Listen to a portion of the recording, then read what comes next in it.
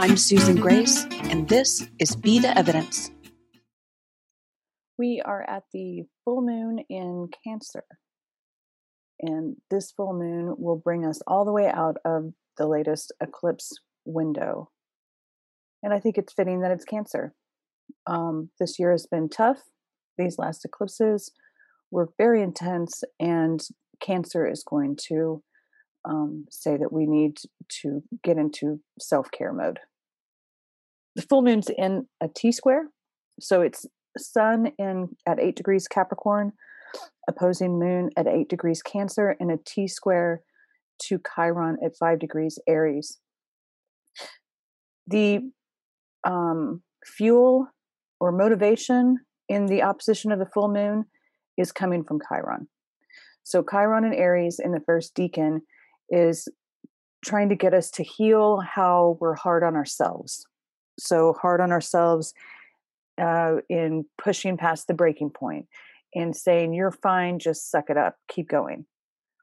That needs attention, it needs healing, it needs a shift. So the way that Chiron and Aries gets healing poured into it is by a decision being made with yourself, Sun first decan Capricorn, so that you can feel better, Moon first decan Cancer. That is the way that Chiron right now is functioning and trying to get us to heal how hard we are on ourselves. So all of that feels like a T-square is a lot of pressure. And the release point for that pressure would be the opposite place in the chart from Chiron and Aries, and that would be Libra. So the way that sounds in my head whenever I'm thinking about T-squares is, why would you do all of that? Why would you make a new decision or a new commitment to yourself so that you can feel better and try and end patterns of pushing yourself too hard and being really hard on yourself? Why would you do that? You would do it because Libra, because you were looking for peace and beauty and harmony and flow. And you need that. Life is not just about pushing really hard and doing all of the hard work and enduring and trying to survive. There's peace on offer too. Things can come with ease.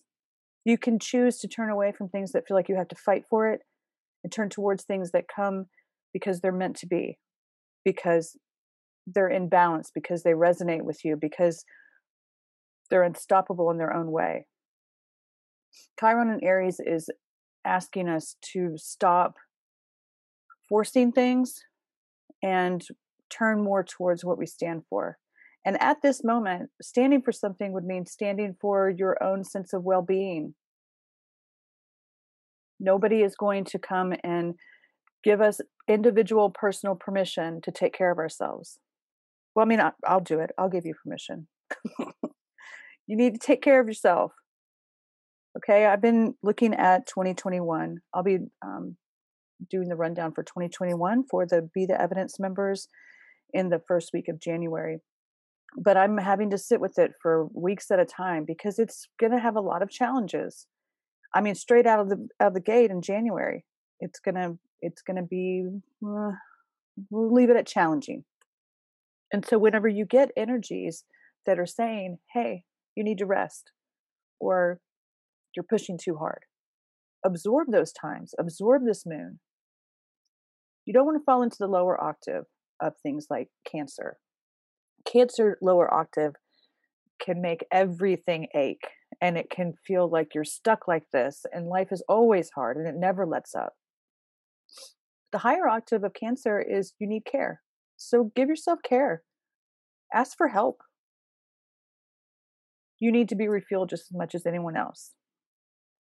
The same time that full moon is in a T-square with the Sun and Chiron, there's another active T-square that we've been kind of sitting in, and it's being activated more with Venus crossing the South Node. It's South Node Sagittarius, Venus crossing, opposing North Node in Gemini, square Neptune in Pisces. So the same function as the T-square we just talked about. Neptune is fueling into the opposition between the nodes and Venus at the South Node. So South Node in Sagittarius is don't fall into false beliefs. And false beliefs would be stories that are in your head that have nothing to do with reality. It would be all options have been exhausted. It would be hope is gone. It would be all positive things happen to everyone except me. Those are examples of false beliefs in Sagittarius.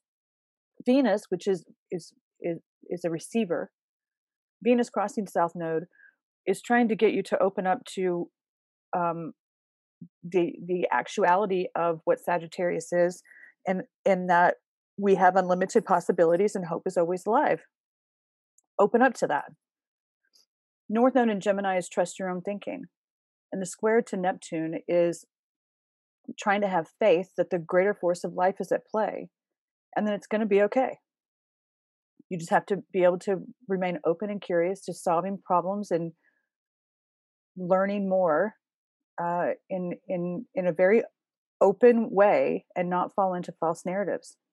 The release point for Neptune is Virgo. So why would you do all of that?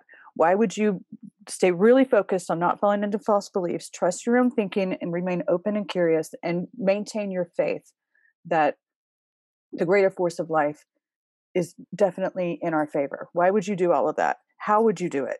And it's Virgo. It's be here more, not less. Be very present in your body, in your everyday life, and you'll know whether or not you are falling into false narratives or not. The more present you are, the more real life feels. And there's divinity within the mundanity and the reality of life. Be here all the way. No escaping. No letting your head talk you out of possibilities. No holding on to stories, because that's the only control that you have, is following the story that you've got going. It's be very present. So those are happening at the same time. The release point for the full moon in Cancer is the opposition to Chiron, which would be Libra. We're looking for beauty and harmony and flow and peace. The release point for the T-square between the nodes and Neptune is Virgo. Be all the way here. No escaping, no arguing with the reality of life around you. Just be very present, and we can do all kinds of things in the reality that we live in. Thank you for joining me this week.